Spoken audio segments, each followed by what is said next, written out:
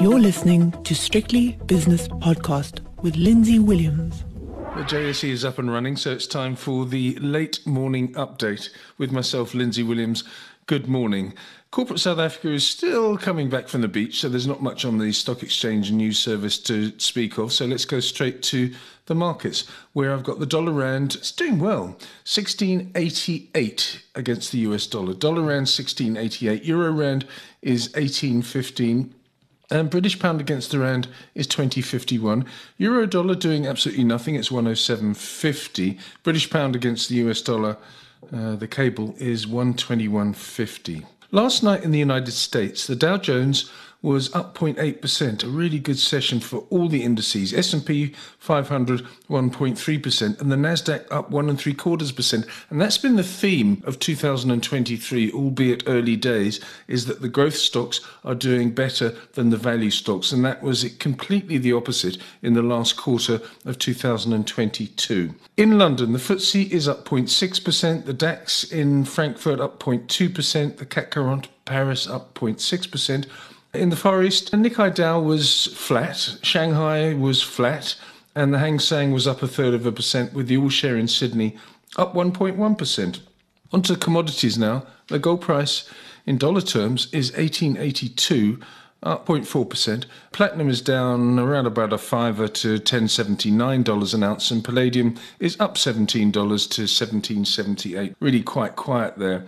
On the other hand, if you go to the really, really important commodities, i.e. the energies, Brent crude oil is $82.80 per barrel, which is up slightly this morning, but obviously a big move yesterday. A couple of dollars a barrel higher last night. West Texas crude, $77.31 per barrel, which is also just very, very slightly higher. Natural gas prices have risen 2%, and elsewhere, nothing really to speak of. Let's go to the capital markets now and talk about the US 10-year Treasury bond yield, which is 3.52%, which is around about 3 basis points down for the yield. The South African 10-year bond yield is 9.82%, which is 7.5 basis points weaker. And on to Bitcoin.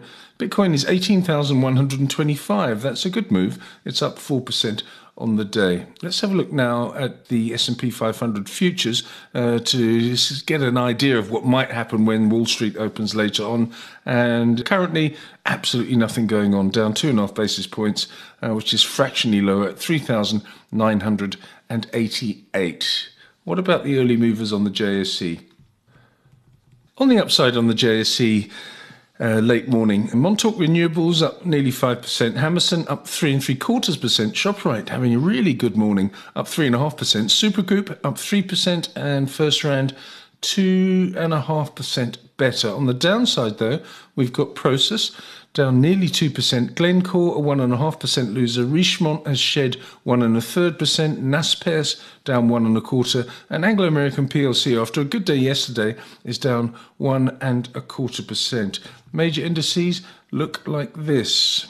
Resources stocks on the JSE, just down slightly, 0.2%. Industrials down 0.5%. Financials, they're doing really well, up 1.2%. The JSE Top 40 index is 72,391, which is unchanged, and the all-share index is, I'll also call it unchanged, 78,594. I'll be back later on with the double-header Dream Team edition of the 5 o'clock shadow with myself, David Shapiro, and Viv Govender. So please join me then. The views and opinions expressed in these podcasts are those of Lindsay Williams and various contributors and do not reflect the policy, position, or opinion of any other agency, organisation, employer, or company associated with strictlybusinesspodcast.com.